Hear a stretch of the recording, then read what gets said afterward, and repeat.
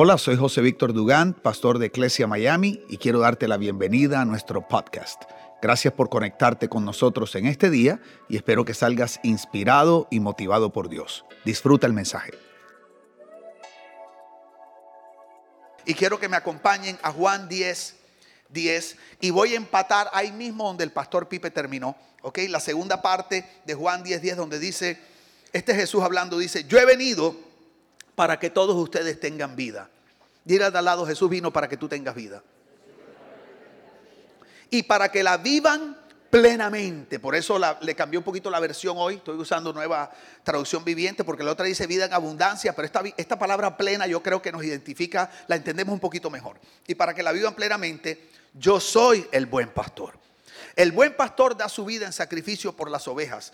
El que trabaja a sueldo sale corriendo cuando ve que se acerca un lobo. Abandona las ovejas porque no son suyas y él no es su pastor. Entonces el lobo ataca el rebaño y lo dispersa.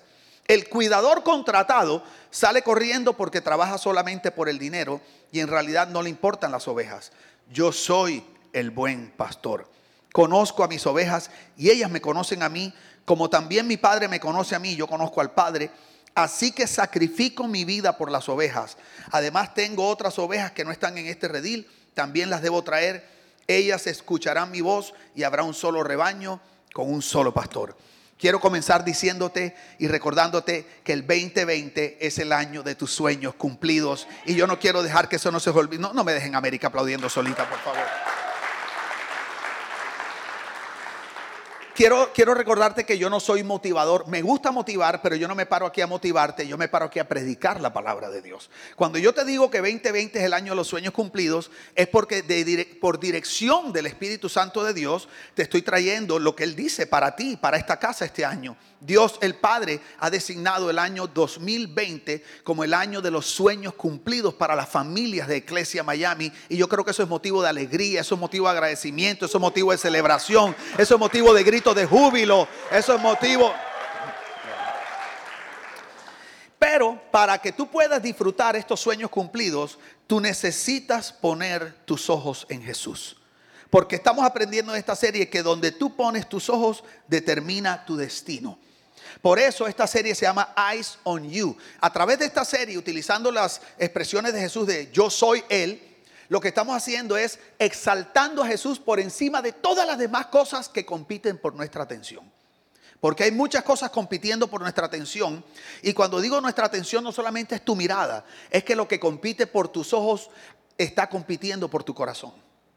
Quiero que entiendas eso. Es más que mirar. Es que aquello en lo que tú fijas tus ojos termina gobernando tu corazón y tu corazón termina inclinado a eso. Entonces Jesús está diciendo, este año es el año de tus sueños cumplidos. Yo vine para darte vida en abundancia, pero yo quiero ser exaltado por encima de todas las cosas para que tú me veas de una manera clara, diáfana, por encima de todo lo que compite por tus ojos, para que entonces tú puedas disfrutar la vida plena que yo vine a darte en el 2020. Y hoy Jesús te está diciendo, yo soy el buen pastor y vine para guiarte a una vida plena y abundante. Yo quiero volver a decir eso. Jesús te está diciendo, yo soy el buen pastor. Digo conmigo, el buen pastor. Él no dijo, yo soy el pastor. Yo soy el buen pastor. Y he venido para guiarte una vida plena y abundante. Quiero que sepas algo, Jesús no vino para hacerte sufrir. Jesús vino para darte una vida plena y abundante. Hay un evangelio extraño por ahí que nos han hecho creer que la vida cristiana se trata de sufrir. La vida cristiana no se trata de sufrir. En el mundo hay sufrimiento. Si no fuera por Cristo, el sufrimiento gobernaría nuestra vida. Jesús dijo, en el mundo habrá sufrimiento, pero confíen, yo he vencido al mundo. Cristo no vino para hacerte sufrir, Cristo vino para protegerte de los dolores del mundo y que tú puedas disfrutar la vida abundante y plena que solo Él te puede dar. Jesús no vino para hacerte sufrir, Él vino para darte una vida plena y abundante. Y yo tengo un ejemplo tremendo. No pongas la foto hasta que yo te diga, ok, Mary Angel. Cuando nosotros éramos pequeños, en mi casa teníamos la costumbre de armar rompecabezas. Okay, ¿cuántos aquí saben lo que es un rompecabezas? Hay jóvenes que no tienen ni idea de lo que es eso. Pastor, un rompecabezas, ¿qué es un martillo? ¿Qué es ese asunto? Un rompecabezas. Ok, un rompecabezas, como le llaman en inglés, un jigsaw puzzle. ¿verdad? Te lo voy a explicar.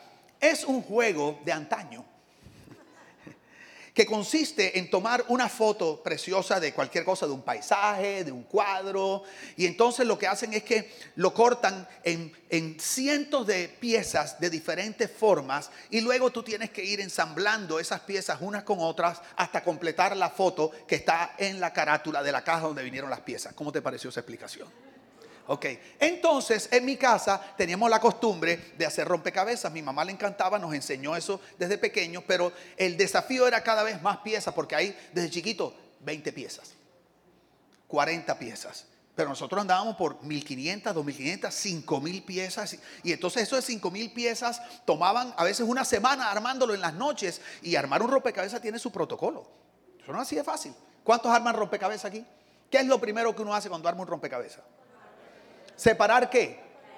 Las esquinas, y después las lisas de las que no son lisas. Entonces después pones las 4 esquinas y vas armando el borde hasta que te queda el marco completo. Luego separas por color. Si es un bosque, entonces el árbol que está naranja con la parte que está verde, y vas haciendo así como pilitas de ficha y empiezas a armar. Y una vez nosotros estábamos armando un rompecabezas súper complicado, que era como una escena de Londres con puentes y todo, y bien y arma, y llevábamos como 4 o 5 días armando eso, y ya estábamos a punto de terminar, y veníamos todas las noches, una horita más le dedicábamos, otra noche. Entonces mi mamá, me acuerdo, ella todavía tiene la mesa blanca y los hermanitos ahí sentados, y ya íbamos a llegar al final. Y cuando vamos a llegar al final, íbamos como de afuera hacia adentro, faltaba una pieza, la del puro medio, man. Entonces, no, eso tiene que haberse caído. Entonces busca debajo de la mesa, busca debajo de la silla. No teníamos perro en ese momento, o sea, Marley se hubiera comido la pieza y hubiéramos sabido lógicamente que el culpable era él, pero no había Marley, ¿ok? Entonces busca la pieza y la pieza no apareció. O sea, quiero que entiendas que el desgraciado que empacó ese rompecabezas le faltó una pieza. Entonces imagínate la frustración de llevar una semana armando el rompecabezas, y cuando tú hacías así, el pedazo de hueco ese en el medio. O sea, era como una insatisfacción, porque tú decías, no está completo y nunca va a estar. Es imposible. Y yo veía eso y era un sufrimiento, como que te faltaba algo. Y yo lo miraba y era como una amargura y una tristeza. Quiero decirte algo. Cuando Dios te diseñó a ti, en tu corazón Él dejó en el medio como una forma de una pieza de rompecabezas. Puedes poner la foto, Mary Angel. Miren la foto que conseguí. Qué foto más perfecta. Mi amor, debes estar orgullosa de tu marido.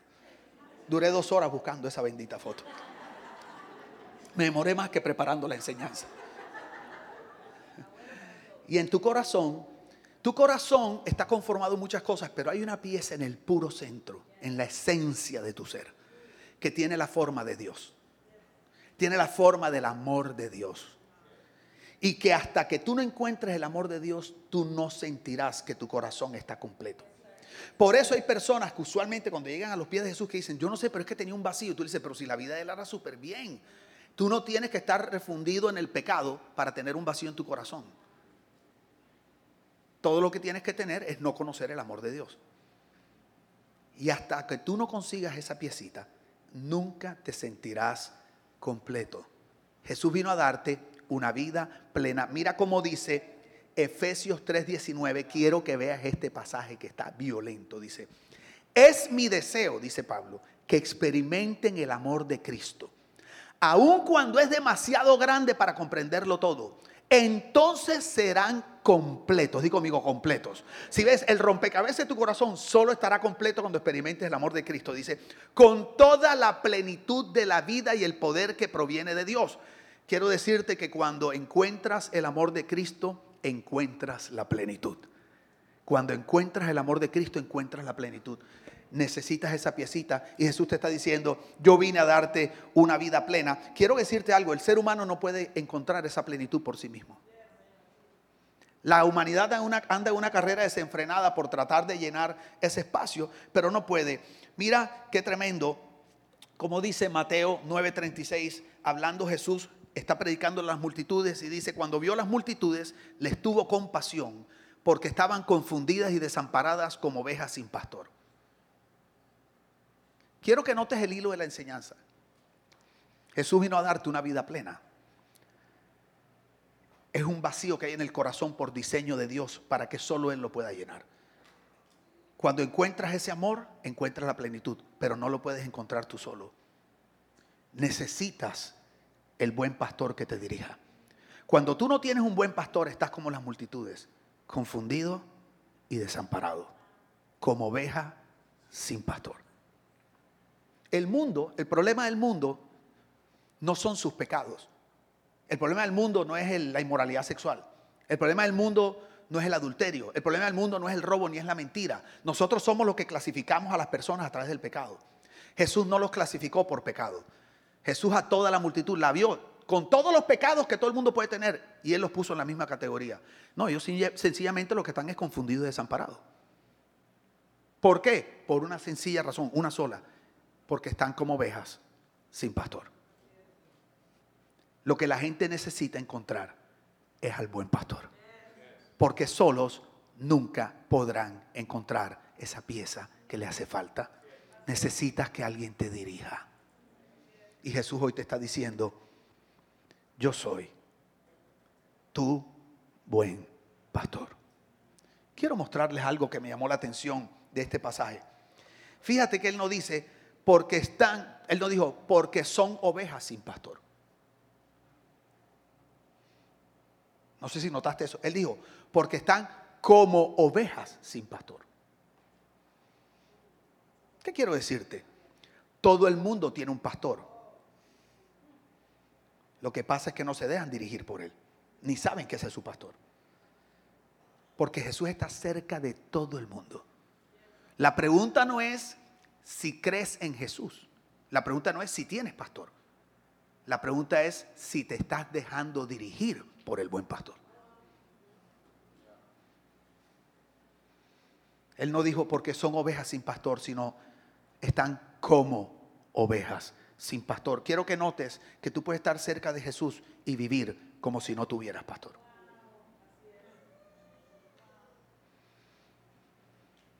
Jesús no vino solamente a acompañarte. Jesús quiere pastorearte. Porque Él es el que conoce cómo se encuentra la vida plena que tú tanto anhelas. Ahí está con efectos especiales y todo. ¿Ok? Tal vez para ti es difícil confiar y dejarte guiar. Pero quiero decirte que Jesús no es solo el pastor, Él es el buen pastor. Hay gente que le cuesta trabajo dejarse guiar.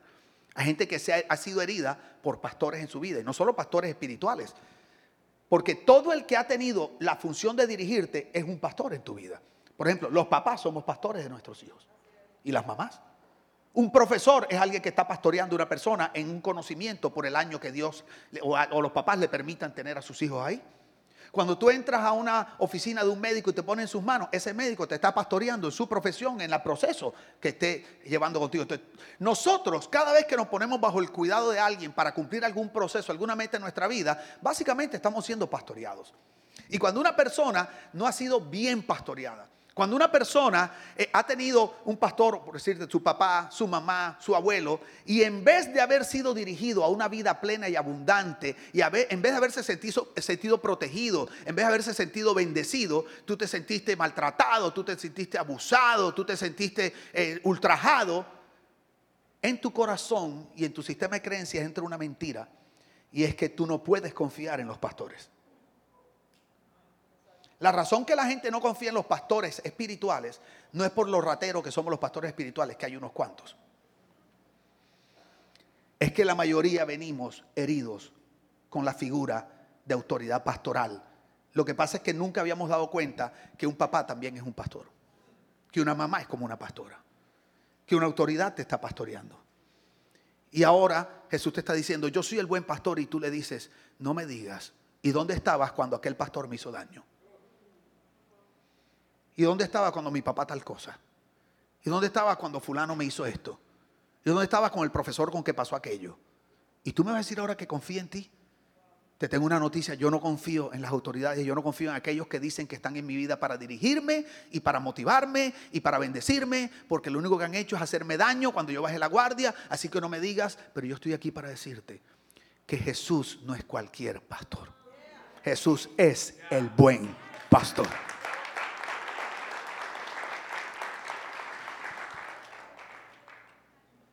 Tú puedes confiar tu vida en las manos de Jesús. ¿Sabes por qué? Te voy a decir la diferencia entre Jesús y otros pastores. Primero, Jesús anhela tu bienestar. Quiero que mires al lado y le digas, Jesús anhela tu bienestar. Jesús anhela tu bienestar. Mira cómo dice, porque Él dice, yo he venido para que tengan vida y para que la tengan en abundancia. ¿Te perdiste? ¿Te perdiste? Es que este lugar para encontrarlo es un rollo, men. Bienvenido a tu casa. ¿Ok? Mira qué tremendo. Jesús dice, yo he venido para que tengan vida y vida en abundancia. Te voy a decir algo que yo he aprendido de Jesús. Yo he aprendido que Jesús quiere mi bienestar. Yo tuve que convencerme a mí mismo que Dios es bueno y sí quiere lo mejor para mí. A mí me costó trabajo porque hubo personas en la vida que me hirieron y yo llegué a creer que no estaba en mi vida para darme cosas buenas, sino que estaba en mi vida para pedirme cosas. Entonces yo siempre vi la relación con Dios por muchos años como el Dios que yo venía a darle, a servirle, a entregarle, a sacrificarme. Y nunca me había dado cuenta que esa no era la relación que Dios quería conmigo. Yo no había entendido que la Biblia no era acerca de un Dios lejano que me había creado para obedecerle y servirle. Un día entendí que la Biblia era la historia de un padre que estaba buscando a sus hijos para amarlos, para bendecirlos, para darle una vida de bienestar. Entonces yo tuve que convencerme a mí mismo que Dios es bueno y anhela cosas buenas para mí. Entonces cuando Jesús dice yo soy el buen pastor, tú puedes confiar en eso porque Jesús anhela tu bienestar. La mayoría de las personas cuando se ofrecen a ayudar lo hacen por motivaciones personales. Aún aquellos que parecen altruistas. Esto es algo tan serio que la Biblia dice que nuestras buenas obras fuera de Dios son como un trapo de inmundicia. Perdónenme que les diga algo un poquito sucio, pero el trapo de inmundicia era la toalla higiénica que usaban las mujeres en la época. ¿Qué imagen se hicieron? Todos quedaron así como. Y fíjate que el ser humano, sus motivaciones son tan difíciles de comprender. Como dice, engañoso es el corazón más que todas las cosas y perverso. O sea, nuestro corazón y nuestras intenciones profundas son tan complicadas que tú puedes creer que estás haciendo algo por el bien de una persona y puedes estarlo haciendo por una motivación personal para sentirte útil, para sentirte necesitado, para sentirte especial, para sentir eso rico que se siente cuando ayudas a alguien. No hay problema con eso. El problema es cuando esas son tus motivaciones principales. Y Jesús te está diciendo, esas no son mis motivaciones. Ni siquiera lo hago porque me haga sentir bien lo que estoy haciendo. Yo vine a bendecirte porque tengo solo dos motivaciones: glorificar a mi Padre y bendecirte. That's it. Yo no tengo otra motivación. Y qué rico es poderse dejar dirigir por alguien cuya única motivación es honrar a papá y bendecirte a ti. Tú puedes confiar en Jesús. Él es tu buen pastor, el único que te puede dirigir a la vida plena y abundante que tú anhelas. ¿Por qué Jesús es el buen pastor? Escucha esto. Porque Jesús está dispuesto a dar su vida por ti. ¿Y cómo sabes? Porque ya la dio. Ya Él la dio. O sea, quiero que entiendas que hay gente, como decía Pedro, maestro, que eso no te acontezca. Y mira, yo daré mi vida por ti. Pedro. ¿Cuántos de nosotros prometemos esta vida y la otra a Dios y a la gente? Yo recuerdo una vez que entrevistamos a un líder de una pandilla para una prédica que íbamos a dar. Y recuerdo que el líder me dijo, ¿usted quiere que yo vaya a su iglesia, pastor? Digo, sí. Ok, una pregunta, ¿en su iglesia están dispuestos a dar su vida por mí? Y le dije, claro. Dice, no, usted no me está entendiendo. Me dice, yo quiero que sepa que esta gente son como mis discípulos. Y si a mí me disparan, ellos se meterían en el medio de esa bala. Y yo, ¿usted haría eso? Yo por dentro dije, de pronto por mis hijos sí, pero por este man ni de vaina. Claro, vamos a ser honestos. Y él me dijo, porque yo lo que estoy buscando es una familia que dé su vida por mí. Si usted me promete que su iglesia va a ser una familia, la que yo tanto anhelo, porque esta es mi familia, me decía, ellos dan su vida por mí. se hacen matar. ¿Ustedes se van a hacer matar por mí? Porque si usted me dice que sí, yo suelto esto y me voy para allá enseguida. ¿Sabes por qué no vino? Porque no le pude decir que sí. ¿Qué te voy a decir? Yo no le podía mentir a ese hombre. O le hubiera dicho, sí, sí, pero domingo, yo no. ¿Ah?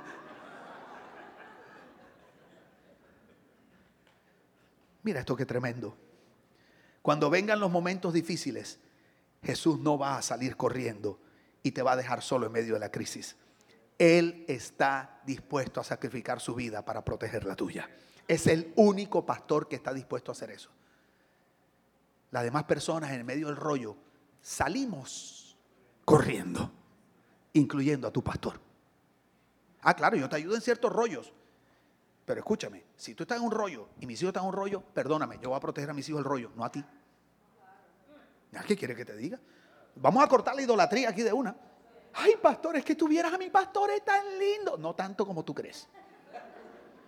Que yo sea buen predicador no es que sea tan divino. Porque hay gente que confía más en su pastor que en el pastor. Yo no soy el buen pastor porque yo no doy mi vida por las ovejas. ¿Ya? ¿Sí de frente? Mira, si tú me llamas el día de descanso, digo, si estás en una super crisis, yo suelto el día de descanso. Ay, pastor, pero es mi día de descanso. Ay, pero usted no es el buen pastor. No, yo no soy el buen pastor. Yo soy el pastor. Yo no tengo que dar mi vida por ti. Ya Jesús la dio. Yo no quiero que ustedes dependan de mí. Yo no quiero que ustedes dependan de mí incorrectamente. Ustedes tienen que aprender a ir a la fuente. Él es el buen pastor. Él dio su vida por ti y Él va a seguir dando su vida por ti. Nosotros todos te podemos ayudar en momentos de crisis y vamos a estar presentes, pero eso y dar la vida no es lo mismo. Vamos a poner las cosas como son aquí transparentemente y salir de esa esfera, no sé, esa aura mística en la que tenemos a los hombres ungidos de Jehová.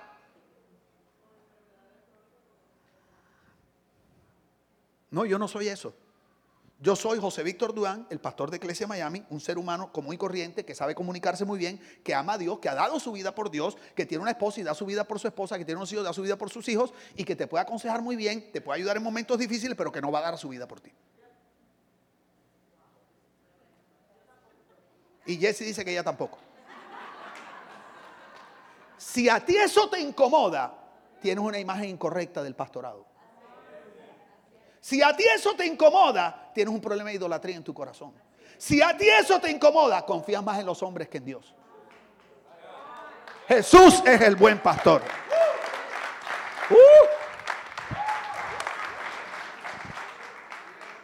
Siento que me quité como 7 sacos de papa, 3 de cemento. Mira cómo dice Juan 15:13. Qué lindo. Nadie muestra más amor que quien da la vida por sus amigos. Fue Jesús. Y uno que otro loco por ahí lo ha hecho. Lo entiendo. Hay gente súper especial. Pero yo no soy. Oh, ustedes van a decir, oye, mi iglesia sí que hablan la verdad como es. Es que queremos motivarte a que busques del buen pastor. Que te sometas, o sea, que dependas del buen pastor. Porque Él jamás te va a abandonar en medio de la crisis. Él va a estar ahí contigo hasta el final. Oye, yo creo que eso se merece un aplauso. Mira qué tremendo. Yo creo que eso no lo van a escuchar en ninguna iglesia de la tierra. Seamos honestos. Si los pastores lo que queremos es y si fuera nos colgamos una cuerda aquí y salimos volando, tú sabes, con la música esa que ponían en un programa de televisión que daban en mi época cuando yo tenía como 1 año. Se llamaba Grandes Héroes de la Biblia. Y cada vez que salía el personaje, las nubes se abrían y salía voz y se oía desde arriba, tú sabes, una voz que yo no tengo. He ahí mi hijo amado. Hay pastores que les gusta eso. Yo conozco pastores que salían a predicar con la música de Rocky. Pam, pam, pararán, pararán, pararán, pam, pam, pam. Y la luz así, el spot. Claro, la gente veía y decía, este es mi Salvador. Este es el man que yo necesito. No, este no es el man. Jesús es el man. Él es el buen pastor.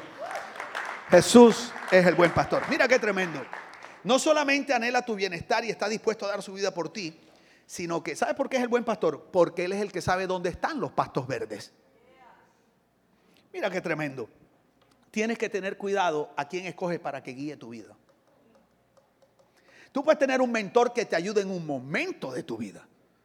Tú puedes tener gente en momentos diversos de tu vida, pero ten cuidado a quién escoges para guiar tu vida. Ten cuidado de escoger a personas por encima de la guía del buen pastor. Porque yo no soy Dios y nadie aquí es Dios y te podemos dar un buen consejo. Sí te lo podemos dar. La Biblia dice que en la multitud de consejeros está la sabiduría o está la victoria, como dice la Biblia de las Américas. Es verdad que Dios nos da una unción especial para darte consejos acertados, pero que yo te pueda dar un consejo acertado en un momento determinado, te pueda ayudar en una etapa de tu vida, no quiere decir que yo soy tu guía. Tienes que tener cuidado porque mira lo que dice la Biblia. Oye, me estoy dando duro a mí mismo. Mateo 15:14 dice, no hagan caso de los fariseos. Son como el ciego que guía a otro ciego. Y si un ciego guía a otro, los dos terminan cayéndose en una zanja. Entonces yo no soy un fariseo, pero sí soy un ser humano. Y te tengo una noticia. Yo creo que a mí Dios me ha dado una capacidad de escuchar su corazón de una manera especial. Sé el don que Dios me dio. Pero eso no quiere decir ni que yo soy Dios, ni que yo sé todo lo que Dios quiere hacer. Entonces hay gente que viene y dice, pastor, una pregunta. Mire, esta es la foto de, no sé, Gumercinda. Mírela, pastor. Tan linda Gumer. La conocí ahora que estuve allá en, no sé, en Honduras. Mírala qué linda. Y se la traje porque quiero que vea la foto y ore para ver si es la mujer con la que me tengo que casar. ¿Cómo tú le vas a poner esa decisión a un ser humano? Lo peor de todo es que hay pastores que les gusta eso. Ven acá, hermano. Mientras en la adoración el Señor me habló. Yo he visto, quiero que sepan, yo he visto pastores, lo he visto con mis ojos, que han dicho, mire, el Señor me mostró que entre ustedes dos hay algo especial y que ustedes fueron hechos el uno para el otro y ustedes, esa es la mujer para ti. Y la mujer dice, no, pero yo estoy casada.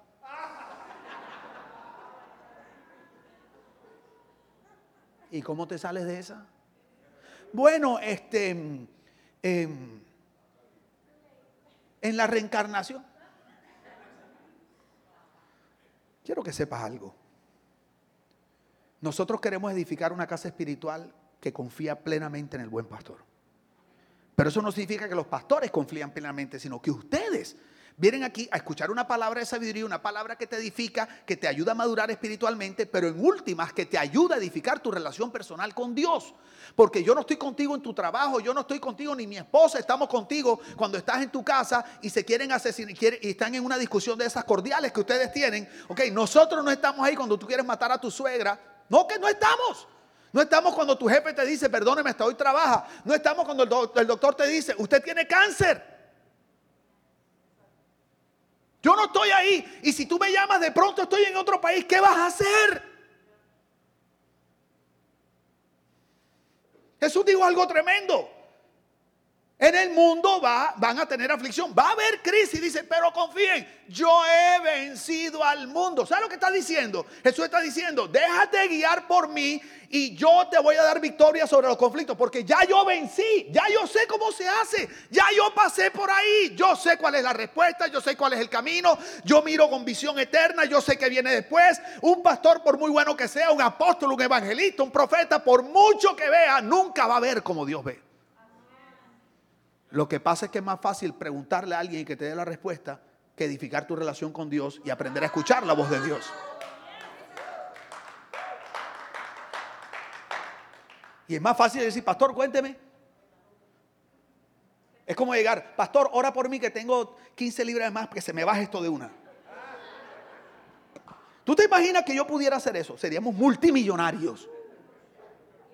$100 por libra. Pastor, las que diga, pero si esto funciona, tú dirías, no, ¿sabes lo que yo te diría? Si tú llegas donde mí, primero, si tú estuvieras al lado mirando por una camarita y vieras que una oveja viene y dice, pastor José, una pregunta, me dicen que tú tienes una unción de adelgazamiento poderosa que te ha dado el Señor y que cuando tú oras se derrite la grasa por el fuego del Espíritu y me dicen que tú puedes hacerlo hasta localizado, porque cuando yo hago dieta se me baja aquí, pero se me baja la cara, me veo chupado. Entonces yo quiero que tú amoldes mi cuerpo con esa unción 90, 60, 90 que te ha dado el Señor. Te voy a decir yo qué le diría. Bueno, primero que todo, yo no puedo hacer eso. Y segundo, te voy a explicar cuál es la respuesta. Porque si yo voy a ser de verdad un guía sabio, te voy a decir, bueno, el problema es que tienes que desarrollar hábitos saludables de alimentación y tienes que hacer ejercicio. Y tú me vas a decir, no, pero es que yo no quiero hacer eso. Yo lo que quiero es que me solucionen ya. Y hay un problema, que ningún hombre, ningún ser humano puede hacer eso. Ningún ser humano te puede solucionar ya. Hay personas que llegan y me dicen, pastor, me atrasé en la renta 3 meses. Mi trabajo está muy mal, las ventas se cayeron, mi negocio está que quiebra. Mis rentas son $2,000 al mes. Vengo a ver si la iglesia me presta $6,000 y yo le prometo que el mes que viene se los pago. Entonces yo pienso, que lleva 3 meses, la empresa está mal, las ventas están cayendo y debe 3 meses. ¿Qué le hace él creer que si yo le doy 6,000, el mes que viene va a pagar los 2,000 de él y los 6,000 míos? Hay que ser bruto para darle los $6,000 al man. Entonces, si no lo da, se resiente, se va de la iglesia porque dice, esta iglesia no tiene amor. Aquí no ayudan a la gente.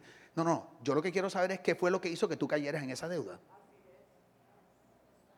¿Cuál es el problema con tu empresa? Entonces aquí tenemos empresarios que te pueden ayudar, que son profesionales en eso y a ver qué fue lo que pasó con tu empresa. Porque el problema a lo mejor es que hay un problema de mercadeo, a lo mejor hay algo que tú no has hecho en la empresa, a lo mejor no estás manejando bien los balances, el budget no lo has hecho bien. Entonces nosotros queremos ayudarte, pero te das cuenta, es más fácil que yo te dé los 6,000 y perderte y no pagarlos nunca.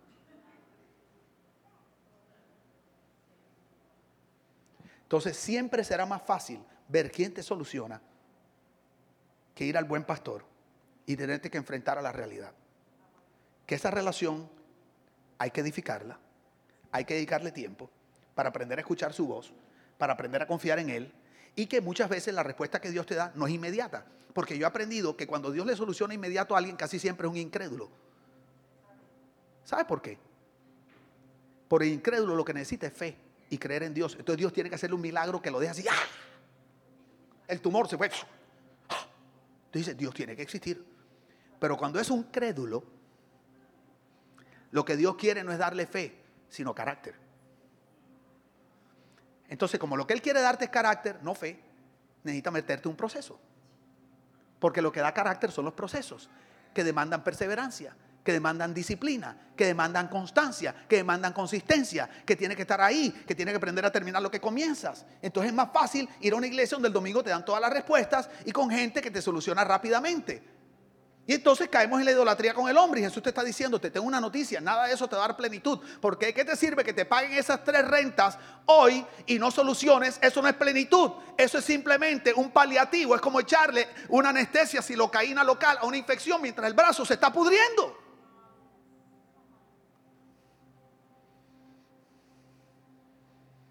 Y Él te dice, yo soy el buen pastor. Yo sé a dónde están los pastos verdes. Jesús, escucha esto, Jesús no es un guía que improvisa. Jesús no es un guía que improvisa.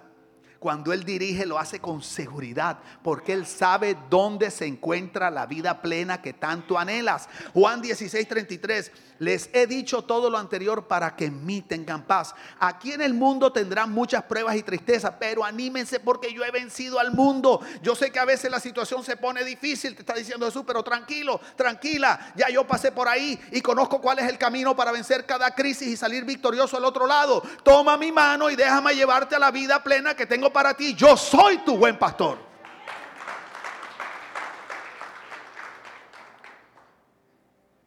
Quiero que te coloques de pie.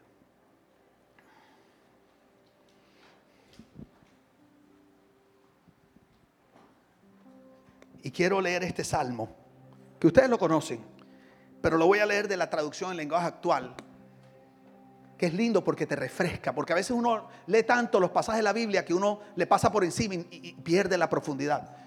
Quiero, iglesia, que medites en este salmo. 23:1 dice: tú, Dios mío, eres mi pastor. Contigo nada me falta. Me haces descansar en verdes pastos, y para calmar mi sed me llevas a tranquilas aguas. me das nuevas fuerzas y me guías por el mejor camino. Oye, porque así eres tú.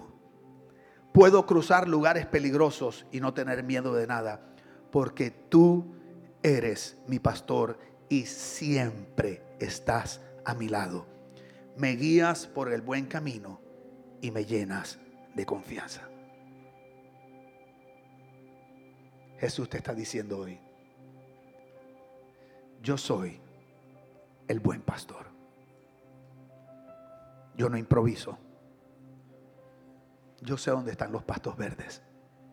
Yo sé dónde están las aguas de reposo. Puedes confiar tu vida en mis manos. Solo quiero lo mejor para ti. Cuando vengan los momentos difíciles, no te preocupes, no te voy a abandonar.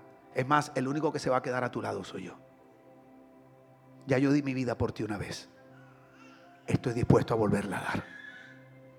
Vamos a pasar esto juntos y vamos a vencer esto juntos, porque yo soy tu buen pastor.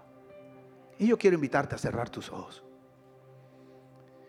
Y quiero invitarte a repetir esta oración que creo que el Espíritu Santo me dio para ti. Quiero pedirte que digas conmigo: Jesús, dilo, Jesús, hoy tomo la decisión de dejarme guiar por ti. Decido creer que tú eres mi buen pastor. Decido creer que tú eres bueno y quieres lo mejor para mí. Decido creer que siempre vas a estar a mi lado y me vas a dar la paz, la fuerza y la sabiduría para vencer. Decido creer que tú sí conoces el camino hacia la plenitud y la felicidad, y me vas a llevar de tu mano hasta que se haga una realidad en mi vida.